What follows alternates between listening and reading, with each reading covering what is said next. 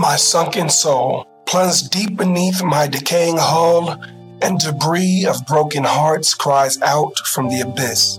Longing to achieve altitude, to leap from this fallen frame into the hands of heaven. Dry are these bones in this barren wasteland. Unquenched this thirst by desert streams. Oh, that an oasis would appear. A brook, a spring, a river, Lord, even a puddle.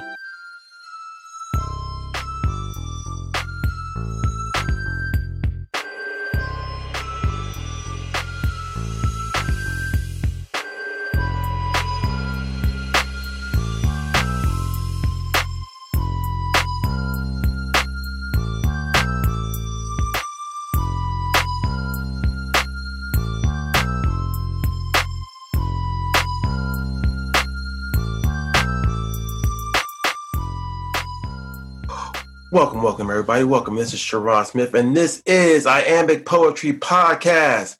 What's up? Woo! All right. I'm here with my man from Lathrop. He's a 209 guy, just like I am. Man himself. I'd like to give y'all Jose Garcia Martin or Veritas Poetic. Woo! What's good? What's great? What's going on, man? Hey, thanks for coming on to the show and stuff. And thank you for also coming on to the show that you just did over at SPC. I enjoyed it. I enjoyed all the pieces. I enjoyed the stuff that you pulled out. Even that new one you're messing with stuff. I enjoyed it. Thank you, man. I appreciate it. But no, thanks for coming to the show. And just wanted to talk to you because I know we met doing a show that was presented by Brandon over in Stockton and stuff. And even when you were doing your stuff over there, I was pretty enthralled and stuff with it. And I always wanted to get you, 6-footer, and some other people, and a lot of people from Stockton to come, basically come up and be out in Sacramento, Brandon, break bread with everybody and stuff, because we're all poets here. We all need to be connection. We all need that connection and stuff. But I do, but I am going to say like this. I don't know much about you, so tell me about yourself, man. All right, so who is Jose Garcia Martin, aka Veritas Poetic? First thing, I'm a Christian. Okay. My faith shapes me. It informs what I do, how I do it, why I do it, and it gives me purpose. So I cannot not start with that. I'm a husband.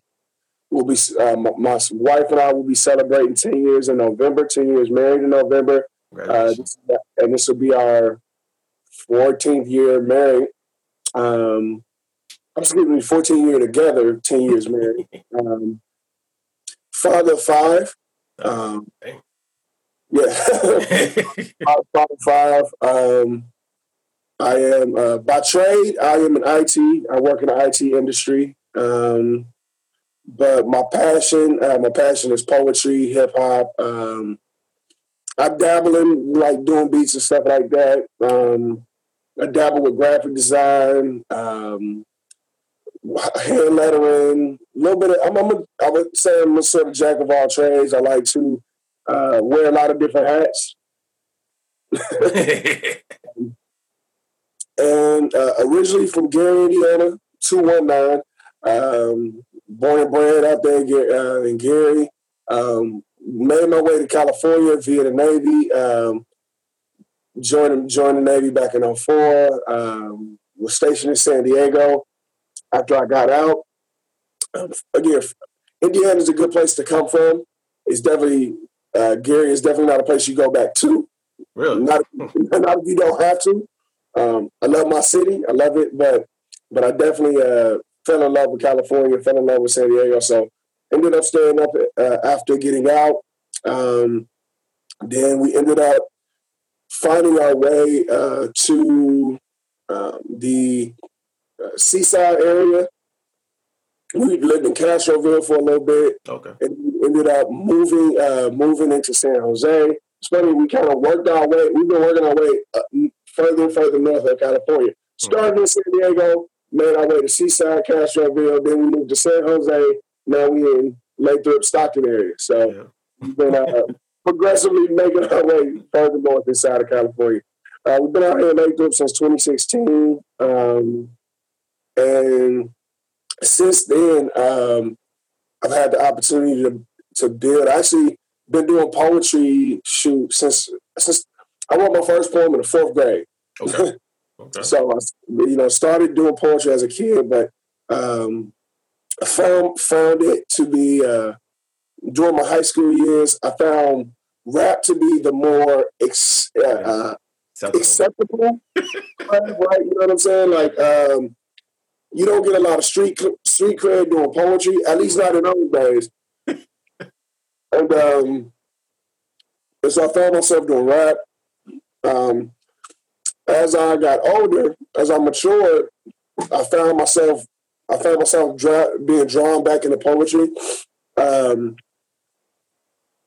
Excuse me, I'm being a little ghetto serious. Is it mostly because of the spoken word started kicking in on the 90s and stuff? That's what kind of pulled you into switching over from rap to poetry? So what I definitely would say during the Def Poetry Jam era, the Def Poetry era, that was one of the things, because before that, I'd never known poetry to be anything more than Langston Hughes, Nikki Giovanni, Maya Angelou. Right. Like, those were some of the poets I had access to. So I never really known the spoken word slam aspect of poetry. And then Def Poetry hits the scenes, and I'm like, wait, I didn't know that this could be that. Like, I wasn't, I didn't have any experience with it. So when that hit the scene, it definitely showed me a different side of poetry. And then I remember the first time I saw Saul Williams, poetry, and him particularly, the way he wrote, what he did with language. I would say what I saw him do with language was almost subatomic. Like, he deconstructed language down to like a molecular level, and then reconstructed language into like whatever he wanted it to be. And I just seeing that, I was like, yo, this could be something really different. So I got drawn back, drew back to it. And then, but I still wasn't really involved in the scene. I came about poetry. I know a lot of the people I meet who came about poetry came through slam. They came through workshops and seminars and all of that type of stuff. That was never my experience, like I said, because being from Indiana, being from Gary specifically, if anybody knows anything about Gary, we're about 35 minutes outside of Chicago, and we pretty much have inherited all of Chicago's gang and drug problems and violence problems. So there's not, at least then, I know Gary is slowly changing, but back then there was no space for artists, artists. There was no space for creativity. Really, it was all, it was funny. Even when they would open up like a little spot here and there, a shootout would happen, and it would get shut down. Right. So there just was never a space for it. So there was never any space to explore. There was never any scene. There was not other poets you even knew of to interact with. So it was difficult to really kind of cultivate it through a scene. So it wasn't until, I would say, 2010, I became a believer, and I sort of entered the Christian spoken word space, which is a different scene than like the whole kind of open mic scene and all of that. That scene like really took off. If you guys are not familiar with a group by the name of P4CM, just hop on YouTube, look up P4CM, you'll see what I'm talking about. And in the time when they came out, this was when YouTube was still in its infant stages. Right. So they were able to kind of really take off in a different way and really kind of open up a different subculture of the scene. And so I kind of entered through that space a little bit. Then fast forward, had a couple more kids, step back for a little while just to take care of the household. And then when I got back up, when I moved up this way, I kind of had the bug. I had that performance bug. I was like, you know what? Okay, I need to get back out there. And so I think about 2016 was when I started making a few moves, hitting up all the local open mic spots, Queen Bean and Modesto and some of the, there was the Vibe Worldwide and a few of these other things. And then me and Brandon, we made contact. We had that was God ordained, and I can talk about how that all happened a little bit later. Mm-hmm. But we made our contact, and then from there, things kind of just have been moving a bit, moving slowly because I'm still working on putting together, some more content, putting together a catalog of stuff that people can look back to. As of right now, I only got a few things, a few videos here and there. I've got 100 notebooks full of stuff, waiting to. But as of right now, I'm working on actually developing some content so that people can actually have something tangible to be like, all right, this is what this guy, here we go. We got something to grab onto. Okay. So basically the book's coming. So the book and the CDs are coming. Okay. Yeah, man. I tell you what, here's the funny thing. I've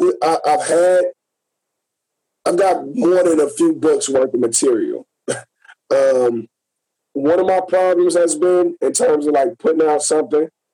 A lot of times I have these very grandiose, these very lofty concepts that I want to do, and weaving together these really profound concepts. Sometimes the concept is great, but I often sometimes find it difficult to actually put together. Mm-hmm. So one of the things actually I remember at the beginning of the year, sitting down with Brandon, and we was talking about plotting out what 2020 looks like. We never knew what it's looked like thus far. We never had COVID on our map or anything. But one of the things I talked about was kind of for a moment abandoning these concept books and just putting together a collection. Okay. Just okay, here's just a collection of a bunch of different writings, and then get that out just so I can have some content to hand to people, mm-hmm. so I can have something for people to be something where they can be like, oh, you know what, here we go, we got something from them. This will hold us over until we can get the more. So yeah, definitely working on putting together some collections and an album. So you were living in San Diego. I was born in Camp Pendleton, Oceanside. So I know how the Southern California lifestyle is. It's different from the North California's lifestyle, even when moving up. And you live in San Jose. I lived in Fremont. So yeah, I know definitely. So did you do any poetry while you were in San Jose, or no? You mostly just when I was in San Jose, I definitely I got around doing the open mic spots. Did a couple of features here and there. In the Bay, I'm homies with you might be familiar with a guy by the name of Javier Reyes. Yeah. That's the homie. Him, he's activist, poet, workshop, all of this. So did a lot of stuff with him. Did a couple of things with lyrical opposition. So maneuvered some through the San Francisco, some of the Oakland scene and all of that. Dropping in here and there. I definitely wouldn't say I've been a fixture in the scene, just because I kind of went through these periods where I drop in and out. Yeah. You know, I'm like, all right, you know, let me hit this stuff and let me get some performing. And then, like I said, for me, I'm family first, right? Yeah. So, and I got a big family. So at times, you know, I got to pull back to focus on the fam.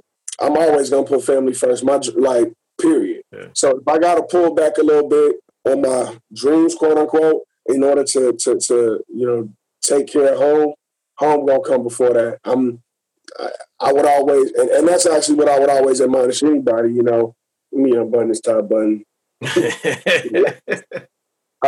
Yeah, that's always my focus. I'm always gonna take care of the fam. Like, that's just what it is. Okay. So being that you are a rapper and stuff, what were the sounds of were you doing most of like the chop sound, like Twista and stuff that you learned in being Gary since you were in Chicago and stuff? Or were you doing like more of the common style sound and stuff? So you know what? Like, I found myself. It's funny. My rap story is really different. Okay, I'm here. In my early, I started rap. I think I first started rapping. I realized that I had the skill to do it when, I never forget it. We had took a field trip to Great America, and so on the bus ride, some of the dudes in the back was ciphering. Mm-hmm. I'd never rapped before this point, but as I'm listening to them do what they do, I'm kind of like, it just hit me in the head. I can maybe do this. Right. So I just started putting together some words, and they was definitely not the dopest, but I was just kind of like, okay, just putting together. Matter of fact, I remember it. I remember the first couple of bars at least. I said, "You speaking a test, you get an F on your rhymes. I'm the best with these lines. Even in the best of your times, you couldn't test. I'm one of the best, and I'm nothing like the rest." It was and kind of corny today, but at like this, I think this was between my 8th and 9th grade. Yeah, that's the first thing I ever rapped. And I got a couple of oohs and ahs, maybe not deserved, but it was just like, you know, 8th grade and never rapped before. I was like, yo, this is something I could kind of mess with. And so when my rap catalog is just very unique. My uncle was like in a hardcore gangster rap, okay. Ghetto Boy, Spice One, Too Short, UGK, Tila, Luke, you know, MCA, NWA, all of that. My mom, right, and my mom was Run DMC, Curtis Blow, Big Daddy Kane, Rakim. And for me, I kind of got into, so I kind of had that already, you know, that already built. But then I started to really get into like Nice and Smooth, Gangstar, Mobb Deep, Nas, and like, so I got into all of that. So when I was rapping, my first stage name was Einstein. Okay. I get it. It was Einstein, and I had a whole concept for an album. The album was going to be titled E=MC. Okay. Right? And the lead single was going to be Theory of Relativity. Nice. So I was coming off on some like more like that, like cannabis type of scheme. And so, you know, as I progressed, I went. My stage names is funny because I went through so many. I went from Einstein. Then it was Malicious Acts. Okay. That name was funny because I remember I was watching MTV News, and I think it was either Ice Cube or Snoop Dogg that got banned for performing somewhere because of malicious activity. They banned him because of malicious activity, and I heard that, and the first thing malicious acts. Like that was like, yo, this is something, you know. Man. And then from there, it was 9mm, the God of Chaos. And then I had this whole outlandish concept that kind of came from like Eminem. You know, Eminem had the person, you know, that's Eminem and Slim Shady. Shady, yeah. Right? So there's these two personas. So I kind of had this idea of an album it would be just me, but it would be like multiple personalities. And the album would be called Common Tongue. So it's basically multiple personalities speaking through one common tongue. Oh, okay. And so each personality would embody a different rap style, like, and all of this. So I was definitely when it came to rap styles, I definitely had a lot of different ideas, a lot of different rap identities, and I've always pride myself in the ability to kind of be a chameleon. So, and what's funny, sometimes what you ingest is sort of what you kind of lean towards. Right. So, a lot that whole common tongue idea came from a combination of Eminem and then Wu-Tang, because I was a big Wu-Tang, right? And Wu-Tang, you got 9 dudes. Yeah. So I'm like, you know what? I could have these 9 different personalities coming from one guy, though. And so, but then, like I said, as I progressed, as I kind of really started to figure out my own voice, I like to play with different styles when it comes to MCing. Like I've dropped a couple of freestyles on IG where I'm kind of utilizing sort of a more modern cadence and delivery and stuff like that. But I feel like I can. My style is very much. I would say I'm very. I like to focus on bars, focus on lyrics. I like to focus on.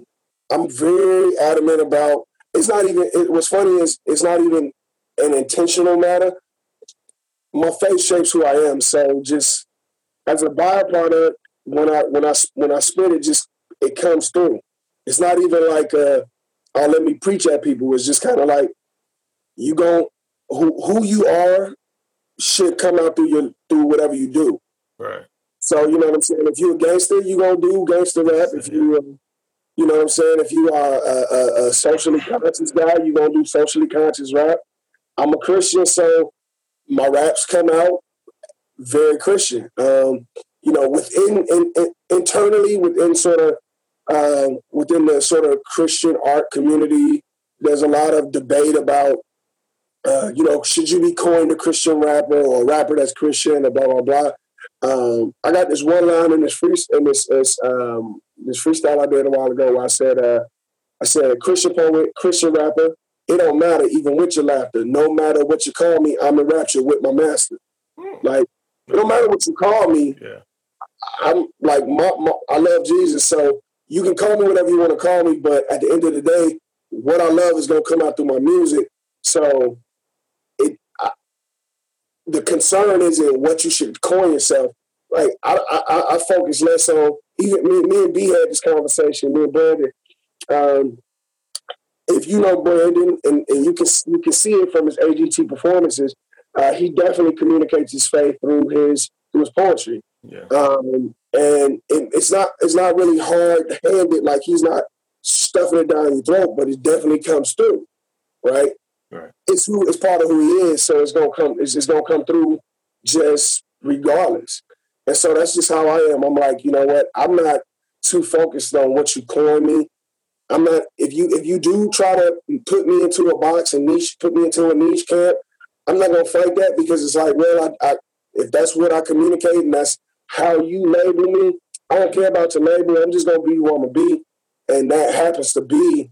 That doesn't happen to be. I'm fortunate for that to be a child of God. So it is what it is. Right. But is it more now because of the label, as you pointed out? And there are Christian rappers and stuff, you know, gospel gangsters back in the days. Lakeith, his name Lakeith. now. The rapper in I think he's in Texas or something. Lecrae, my bad, Lecrae. Yeah, I mean, just Chris rap's always got a weird rap to it because funny how that's a pun. Because it's always looked at as rappers, even though rap has always been a misogynist or has so much violent terms and stuff. Seeing that people have gone in a different route and still talking about the love of God, but are still somewhat keeping the aggression going, keeping the feel going, where some people get concerned that's genre or that style as being they can't really coin it as, well, okay, they're rappers, but they're they label as, or they're Christian rappers. That's how they start them off. Do you feel sometimes now as the rap is just rap? It shouldn't be, you shouldn't be put into gangster rap, shouldn't be put into Christian rap, shouldn't be getting trap rap. Do you feel like it should just be labeled as one thing because that's where everyone's gonna go? I mean, even DMX has some prayers that he did on his songs and stuff, but no one labeled him a Christian rapper. So. Well, so look at this. Like, I think on the one hand, a lot of Christian rappers don't like getting the label. They feel as if it pigeonholes them, as if it boxes them in, and whatever like this. Again, my thing is, I don't really care what you label me. I am who I am. What you label me doesn't define me. I define who I am, right? My identity is, I'm shaped by Christ. Like, my identity is that of a Christian. Mm-hmm. So I'm an IT by trade. And by virtue of that, I am a Christian IT because I'm a Christian, right? Like, that is a enormous part of how I do IT. IT itself, you could say IT is a trade that is not, it's not a faith-based trade. No. But how I do what I do, I have a certain work ethic. My work ethic is defined by Scripture. Like the Bible says, to work as unto the Lord. Right? So that means the way I do my work, even if it's IT work, IT is not something that is in the realm of a religious trade. Right. Nevertheless, what shapes my work ethic, what shapes the morality that I have, do I cut corners when I work, or do I work in a manner that is consistent with who I say I am? Do I try to do an excellent job? What drives me to do an excellent job? Like, all of that is shaped by that label. That label Christian is more than a label. It shapes sort of who I am. It shapes my morality. It shapes my ethics. It shapes my beliefs and my values. So everything I do, I'm a husband. How I interact with my wife is shaped by my faith. How I interact, I'm a father. How I interact with my children is shaped by my faith. How I interact with society and politics and all of these things are shaped by that. So for me, it's not about, a lot of people concern themselves with the label because they're like, oh yeah, man, it separates, or it's corny. A lot of people have this view that, like, oh yeah, Christian rap is corny and all of that. And that's for a long time, that was one of the big reasons people didn't like the stigma. They was like, oh man, people automatically identify Christian rap as something corny. Right. As somebody who's been involved, had his eyes on the scene for, a little over a decade, I can say it's not. Like, some of the dopest MCs to do it, and are Christian rappers. I'm going to drop names like Eshon Burgundy, Shaolin, Seven, who's from Sacramento, Mission, Brandon. Like, there's a bunch of cats who else? I can keep going. Belief Melanin, Rusan. there's a lot of dope. Jackie Hill Perry, one of the best female MCs to ever exist. These are people who are in the Christian space. So the idea that, if you're a Christian right is corny, like that idea, you can throw that out the window. I can keep reading Mars Hill, Braille, like Propaganda. There's a bunch of Show Baraka. There's a bunch of dope, lyrical, artistic people in the space. The whole thing is, I don't mind labels because I look at it like this. On the one hand, what I like to do is I like to subvert expectations. Mm-hmm. So if you say, oh yeah, you do this, and I give you an example. I'm gonna go away from the music and the poetry thing for a second. I would consider myself politically. I consider myself an independent. Vote for political. Yeah. Okay. Politically, I consider myself an independent. Now, there are a lot of people in the space of independent who would consider themselves politically independent. However, what the spectrum of what people in that space think and believe about things is so vast. Right. That label in and of itself is nuanced. It doesn't communicate. There's a lot more so that label doesn't perfectly capture what people who are in that space. It doesn't capture what they think, what they believe. So I only consider myself independent because, as a matter of fact, let me say this: I don't consider myself independent. I'll give myself that label because it helps to frame for other people what I am and what I'm not. Okay. Right? I'm not a Republican. I'm not a Democrat. There are matters. I'm very nuanced. There's matters that I am conservative about. There are matters that I'm liberal about. There are matters that there are a lot of in-betweens. There are a lot of and so I don't feel like everything is so black and white. So where you can think, again, I think people look for boxes, right, look for labels because in order for them to they need a little bow tie to try to wrap things up, right, and to try to define things and categorize things so they can try to deal with them on that basis. For me, I think it's a lot more to it than that. I think when you sit down and you talk to me, about, say, if we were to talk about political things, you'd be like, oh man, you know what? Okay, I've looked at this thing very black and white, but there is some in-betweens. There is some there's something in the middle that I'm not giving, I hate the way we have political discourse in this country today, where it's like you're either an ally or an enemy. And there's no space to be in between. There's no space to be like, I don't necessarily agree with this, but that doesn't mean I don't affirm, that doesn't mean I don't value this or value you, or I don't value people on this side, I don't value people on that side or whatever. It's like, no, it's this whole you're an ally or you're an enemy thing. I think that's garbage. I think that's a trash way to think about things.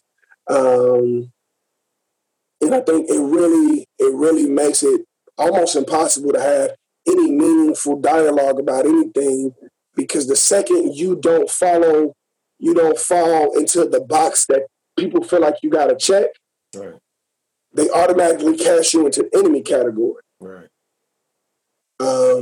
So again, bringing that back to what I feel about the name of music. On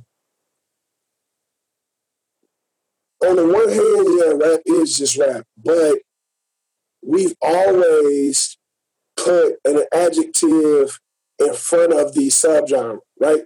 We've always done that. Yeah.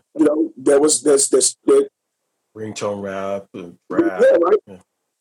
Gangster rap, racist rap, neo soul, backpack rap, right? Yeah. So the thing is, we're always going to do that. So I'm fine with that. Accept it. That's just what we do. There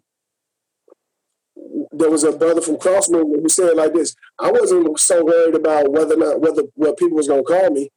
I was more concerned about whether, if people call me that, is it true?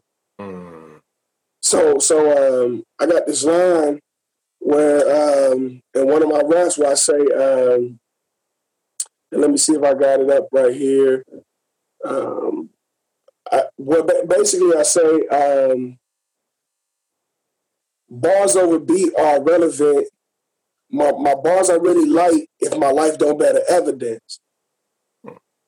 Like you, so it's irrelevant what you call me. It's irrelevant. The question is, if you call me a Christian rapper, does my life bear evidence that I'm a Christian? Like, do I? Because those are certain. Like, one of the things I think that makes Christian such an ugly word today is because a lot of people have like certain lenses which they view that term through. Well, right? I think it's also because it's kind of been thrown in like a tribal thought, whereas Republicans keep screaming, "I'm a Christian," so they've kind of like taken the thought of Christianity as being Republican and stuff like that. That's one of the reasons why it's becoming a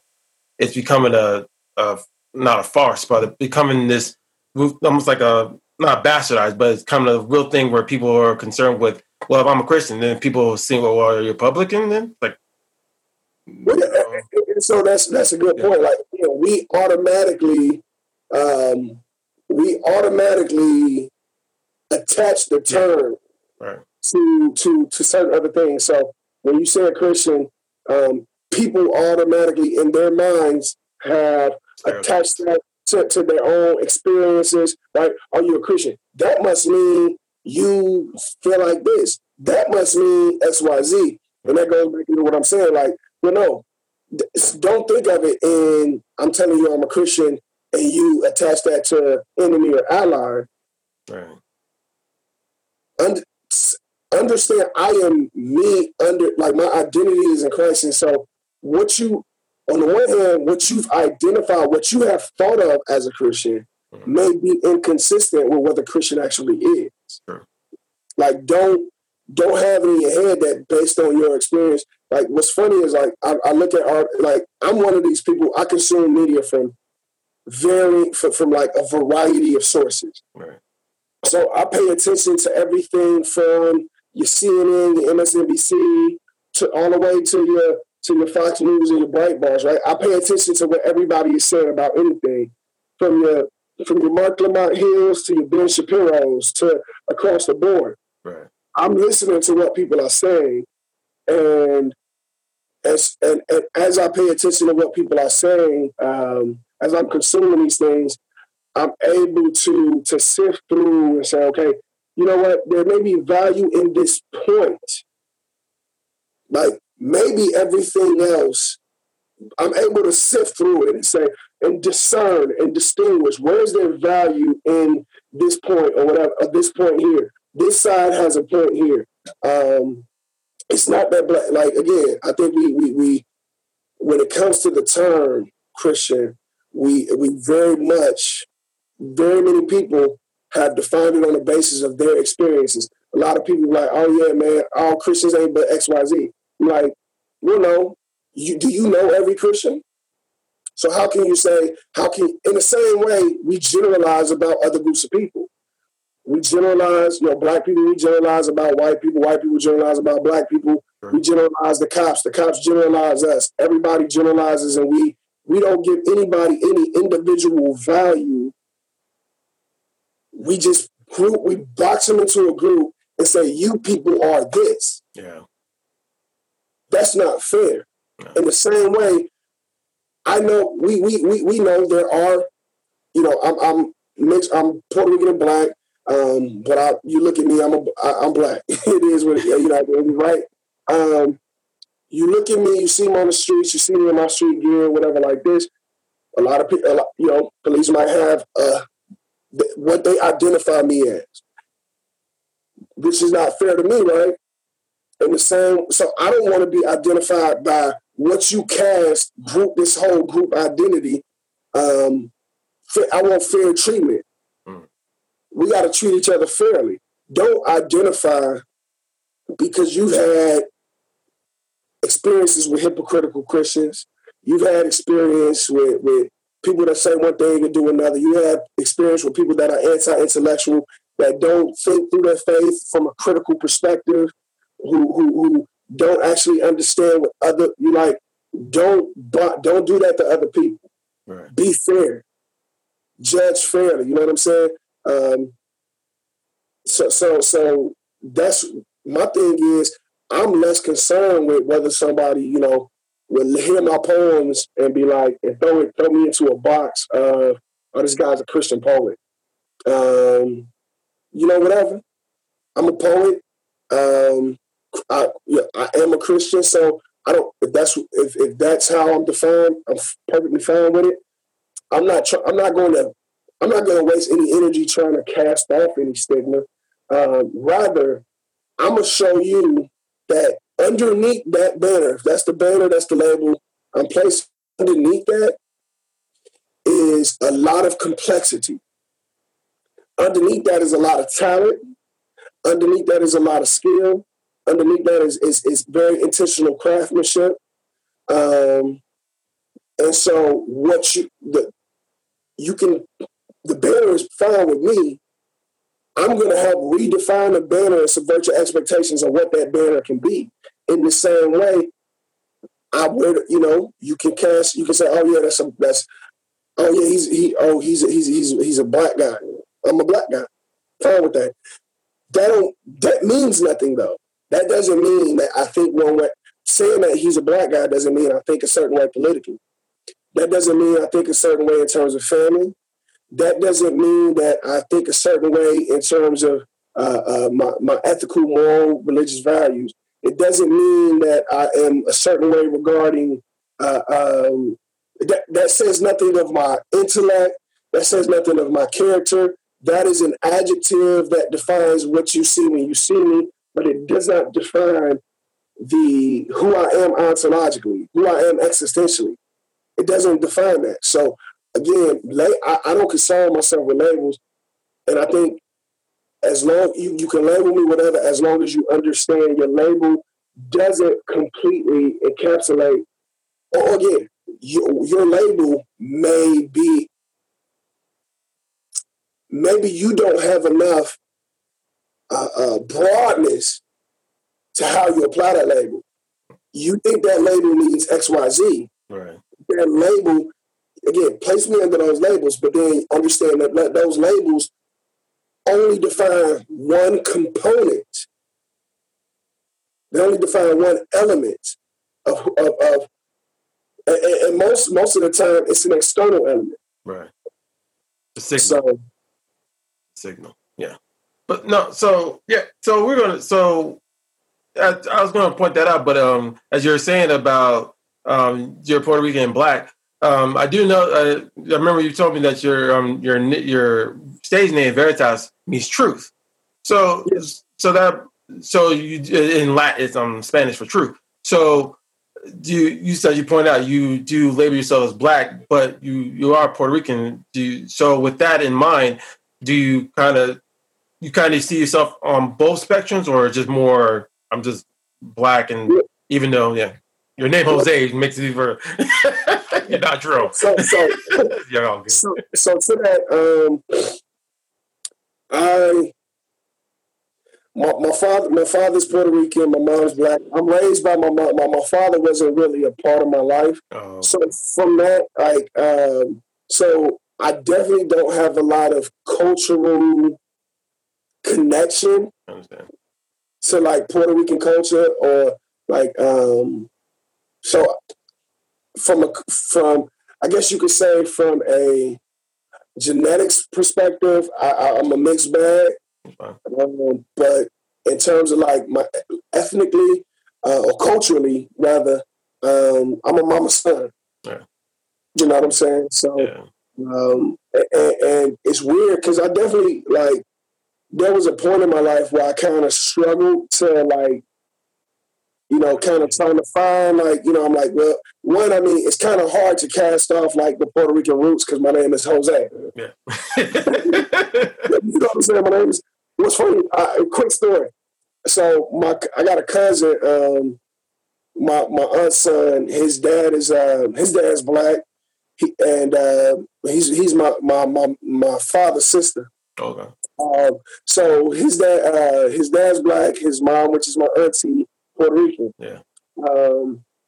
His dad wasn't in the picture, so he was raised up more culturally Puerto Rican. Puerto Rican, yeah. His name is Andre Campbell. Right? I grew up the opposite. I grew up more culturally black, but my name is Jose Garcia Martin. So I remember we had this conversation. I was like, bro, you know what? If we could trade names, like we would stop a lot of confusion. Yeah, I can see that. I was like, we would just stop a whole lot of confusion, man. But yeah, so no, I definitely would say, even like I remember when the term Afro Latino started to pop up. Right. I started to question myself, like, does that banner fit me? And I'm like, the more I thought about it, I'm like, nah, it doesn't, because again, I am not culturally Latino. Like, again, from my father, ethnically, genetically, biologically, there is some Taino, some Spaniard in my bloodline, but I'm my mama's son. Like, I raised by my mama, raised by my grandma. My grandma was a huge part. My grandma, she was born 1905. She went from, her parents were freed slaves into sharecroppers. She, from 1905, so she was seen everything from World War I, World War II, Jim Crow, Civil Rights era. Great Depression. Everything. Mm-hmm. That's like predominant amount of my childhood was under her tutelage, was under her. That's my roots. I understand. You know what I'm saying? So I can claim from a bloodline perspective, yes, there's some Puerto Rican there, but I can't claim culturally. I cannot, it wouldn't be fair for me to like grab onto like the Latino Hispanic experience. That's not my experience. Okay. And also since you're also an IT guy in California, that's one thing they kind of popularized of saying that not many Black people or any people of color go into IT or computers, even though that's a lie. But they say like here. I'm gonna tell you what. There's a beautiful thing in my company. Within my group, we have about. I've been in IT for a while. I've actually picked it up in the Navy back in 2004, and so you could say I've been in the IT industry since 2004, so 16 years. Before the company I currently work with, I was always the sole Black IT guy. I currently work with in my group. There are 7 other Black IT guys, right? So which is good, and we are doing a lot of things within my company. Like we started this ERG, Employee Resource Group, where we are endeavoring to. Let me put this thing on the charger real fast so it don't die on you. So yeah, we are doing a lot of things to make it inroads for young Black kids to sort of come into these fields. In the IT space, in the engineering space, like there's a lot of moves being made from a corporate perspective, and I mean we'll be honest with it. A lot of it is corporate posturing, right? Yeah. Everybody, corporations want to look good in these times, but you know what? That's all right. Whether it's posturing or not, if it benefits you, it benefits you. You dig what I'm saying? So,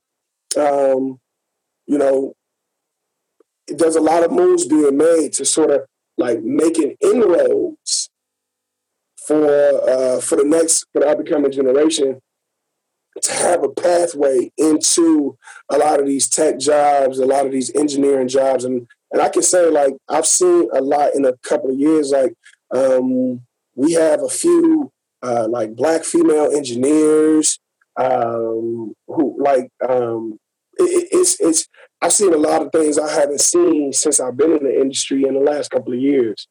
We had, one of our C-level executives, C-level obviously like the chief, CEO, COO, CSO, CIO, all of that. Right. We saw one of our first like C-level black VPs in my industry in the last couple of years.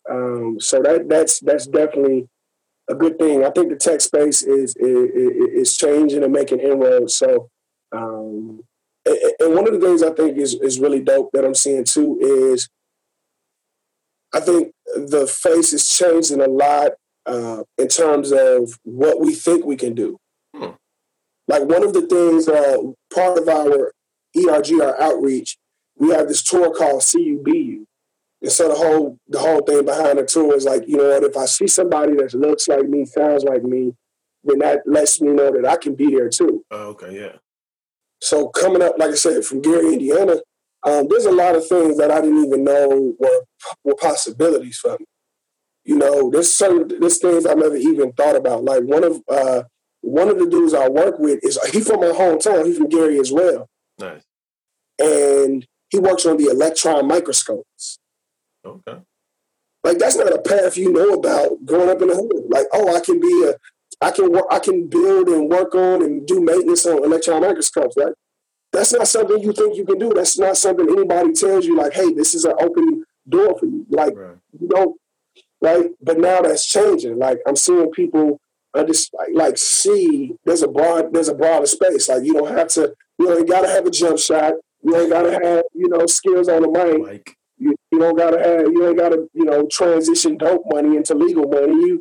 There's other you know what I'm saying? Like those are not the only paths for you. There are more things. I even told like my daughter, she when she was younger, she was really interested in rocks and stuff. I was trying to cultivate that. She's not on it anymore, but I was trying to nurture that a little bit because I'm like, you know what? How often do you see a young black girl saying, "I want to grow up to be a geologist"? Yeah. My thing is like, I love that we can broaden the idea of what it is we can do. There's not these limitations that you have to like. As somebody who loves the arts, I love creativity. I definitely don't love the idea that sometimes people think that's the only way. Right. Like you have to be in some form of entertainment in order to ascertain a certain level. It's like, and obviously as an artist, to me, rap and poetry is more than entertainment, right? It's philosophy, it's all of that, it's theology, it's all of that. So I'm not saying that you're minimizing what this is, but I'm just saying like the ideas, we can broaden the ideas. Like we don't have to, one of the things I think we have for far too long been such a consumer class. Yeah. And I'm like, I love when I'm seeing it, when I read an article about somebody taking over the means of production. I would like, why couldn't there be a black Tesla? Why do we go buy Tesla, we go buy Cadillac, we go buy all of this, we put their stock numbers through the roof. Why couldn't there be a black Tesla? Why couldn't there be, we utilize platforms like YouTube and we monetize it and that's good. Why couldn't we pop off of YouTube? That's not WorldStar. That concludes part 1 of our 2-part interview. For more information, please go to linktr.ee/iambiczine.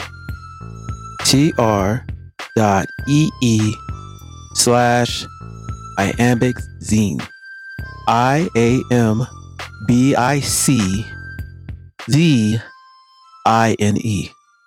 Thank you.